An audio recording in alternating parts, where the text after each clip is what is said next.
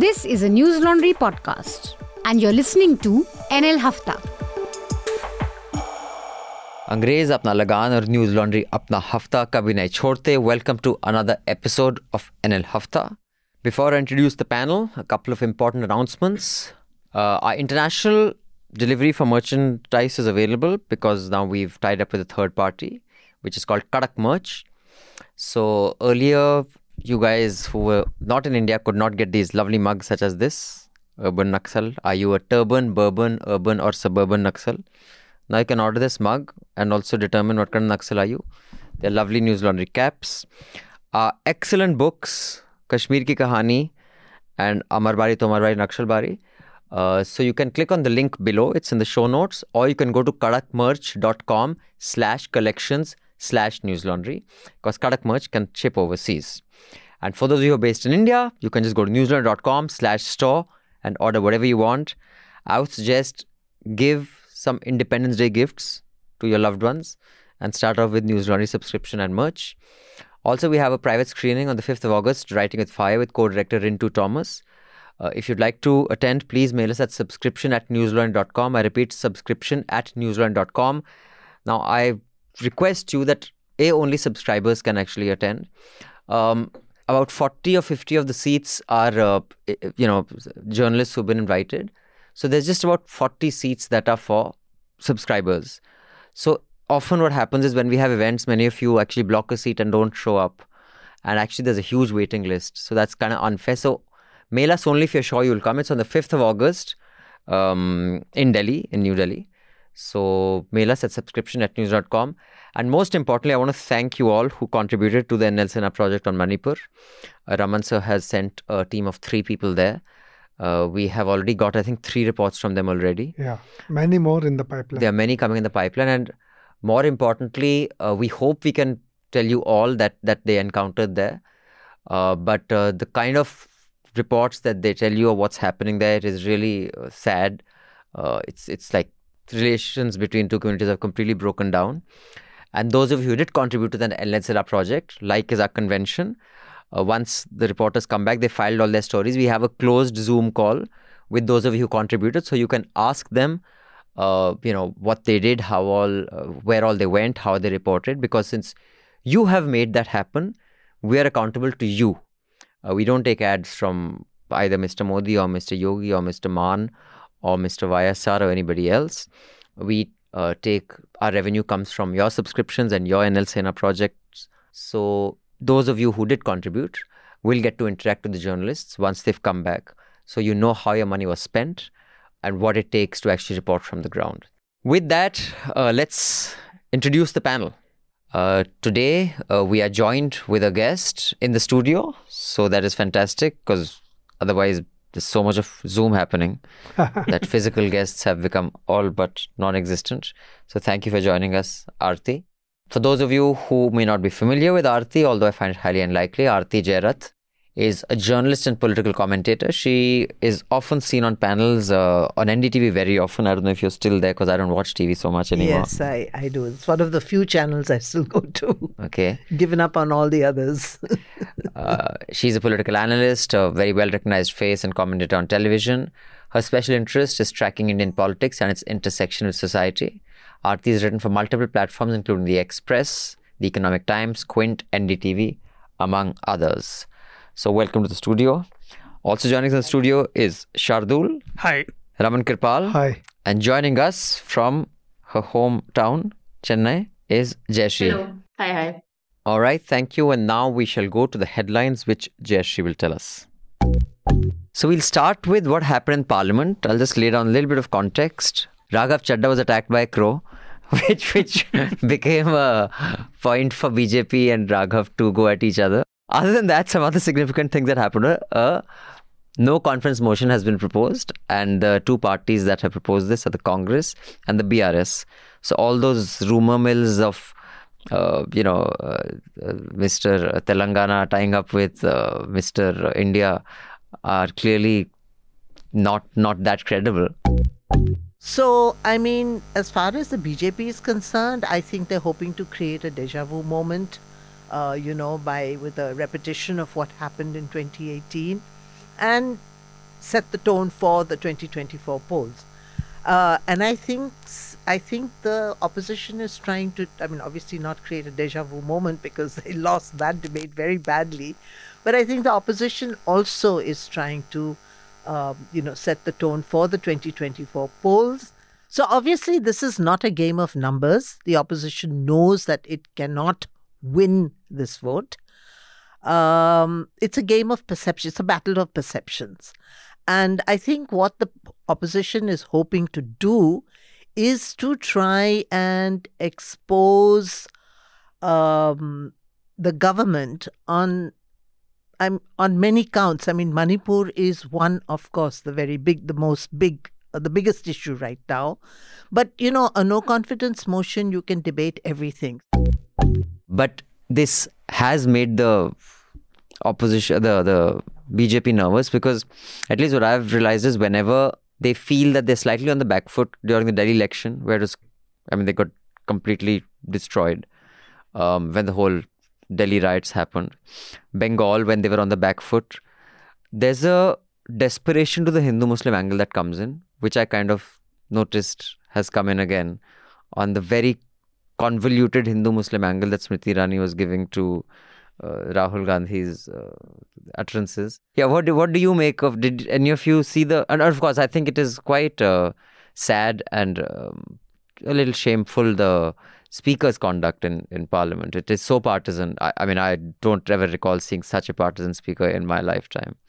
Shardul, you want to give us what you have observed and noticed? So, besides the issues you mentioned, this government specifically undermines every procedure of the parliament, at least in my opinion, and like many people agree to this, which includes parliamentary committees.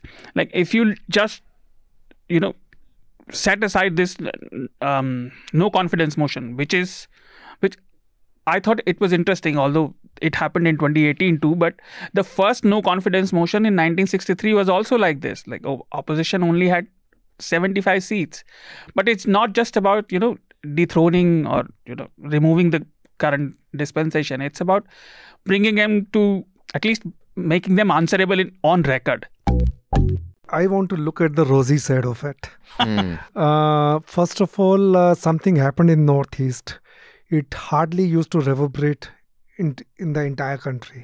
So the two videos just before the monsoon session came out, and it really touched everybody, not just nationally, of course. For the first time, I can see that people have been talking about, even my mother is talking about something that has happened in Northeast. And also they happen to be cookies, I think Christians. So the international impact can also be seen. So this is one issue, that how the opposition should exploit in the coming monsoon session. I thought this is going to happen, but initially we saw that log jam. But I was happy. The kind of strategy that they came up with to break this log jam, and the strategy is no confidence motion. So, if Raman sir is an optimist, I'm a pessimist. I think, so see, like the suspension of Sanjay Singh, the turning off of cameras, the independence of the speaker, which no longer exists. So all this has made everything subservient to the executive, right? And the constitution itself is designed in such a way that the executive does have an upper hand.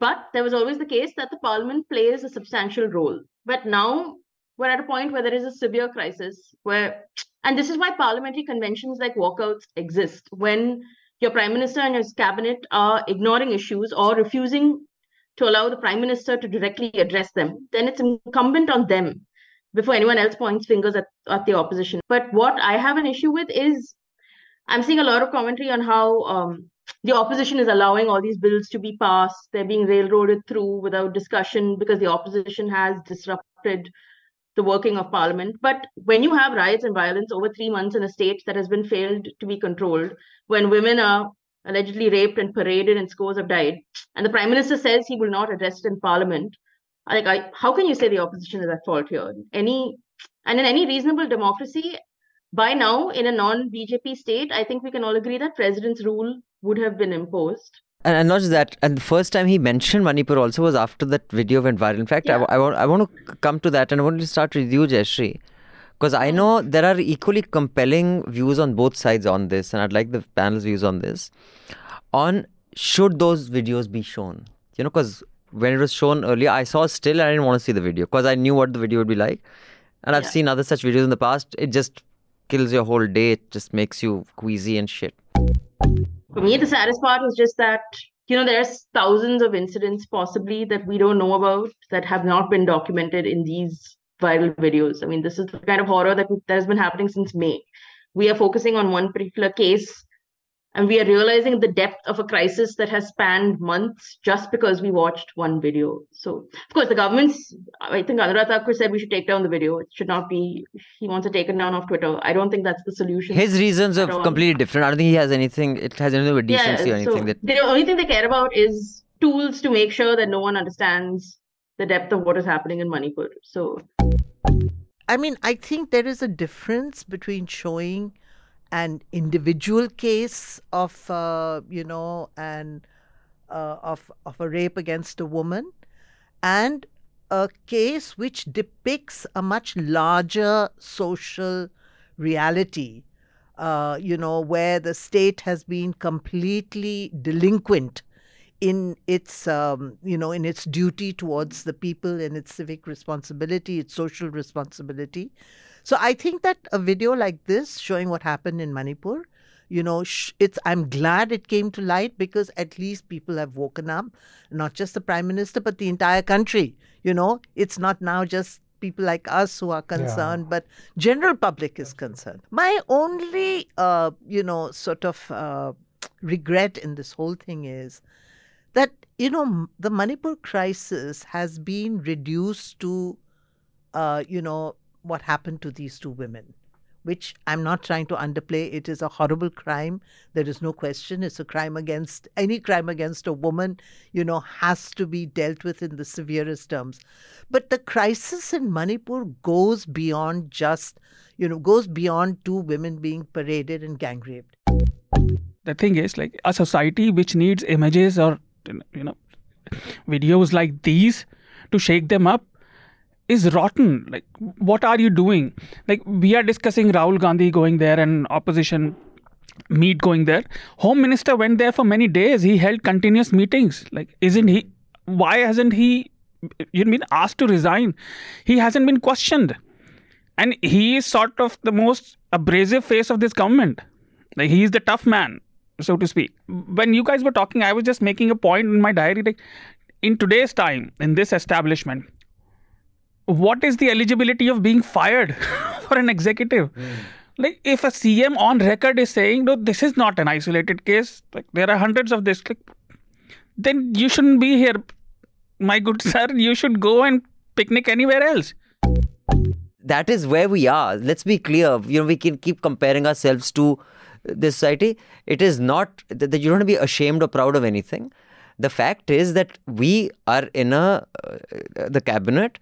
There was no video of Bilkis Bano. What they did with Bilkis Bano was far more horrific, although competitive rape is not something that I'm going at here. But the point is, if you were purely to find metrics of the barbarity of killing a toddler, it far outweighs anything in the world.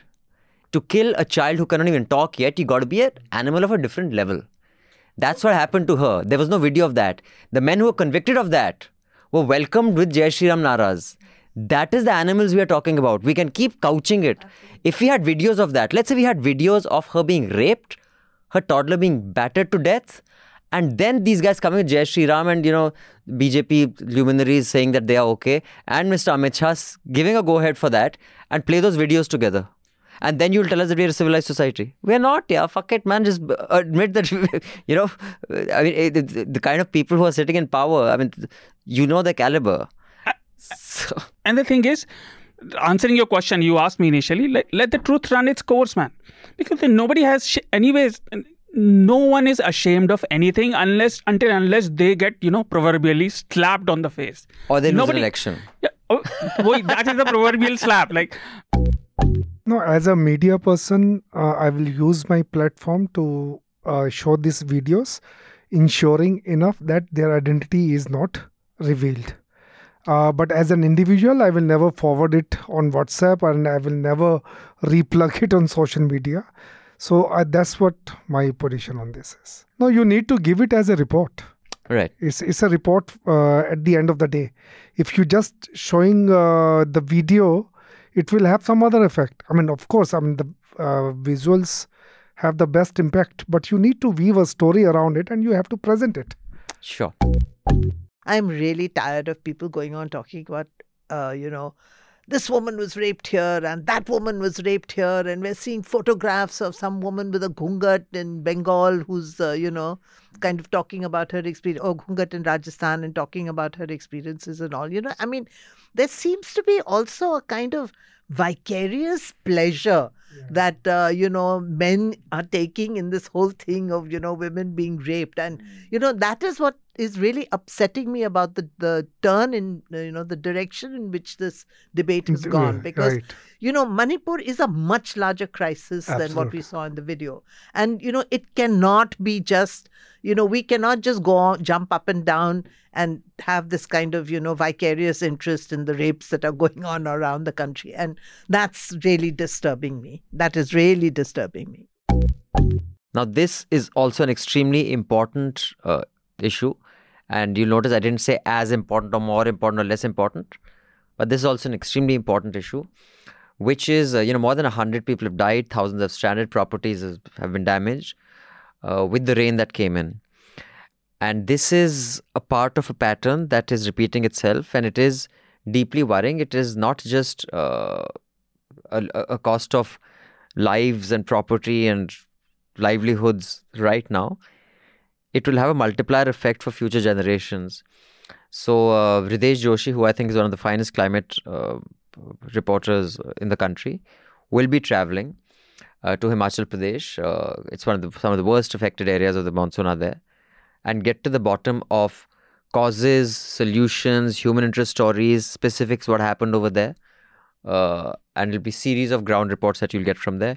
So I urge you to go to newslaundry.com, click on the Say Now button and contribute to the budget. Or you can just click on the link below in the show notes and contribute to this, please. But let's get to the emails. If you do want to mail us and give us your critique, your inputs, your feedback, your criticism or your advice, we only take that from subscribers. You can mail us at podcasts@newslaundry.com. I repeat, podcasts@newslaundry.com. Or you can just click on the link in the show notes below. It'll open out a form and give us your feedback, because I've said this before, many of our ideas, many of the best ideas that have come out of News Laundry have actually come in through mails of yours.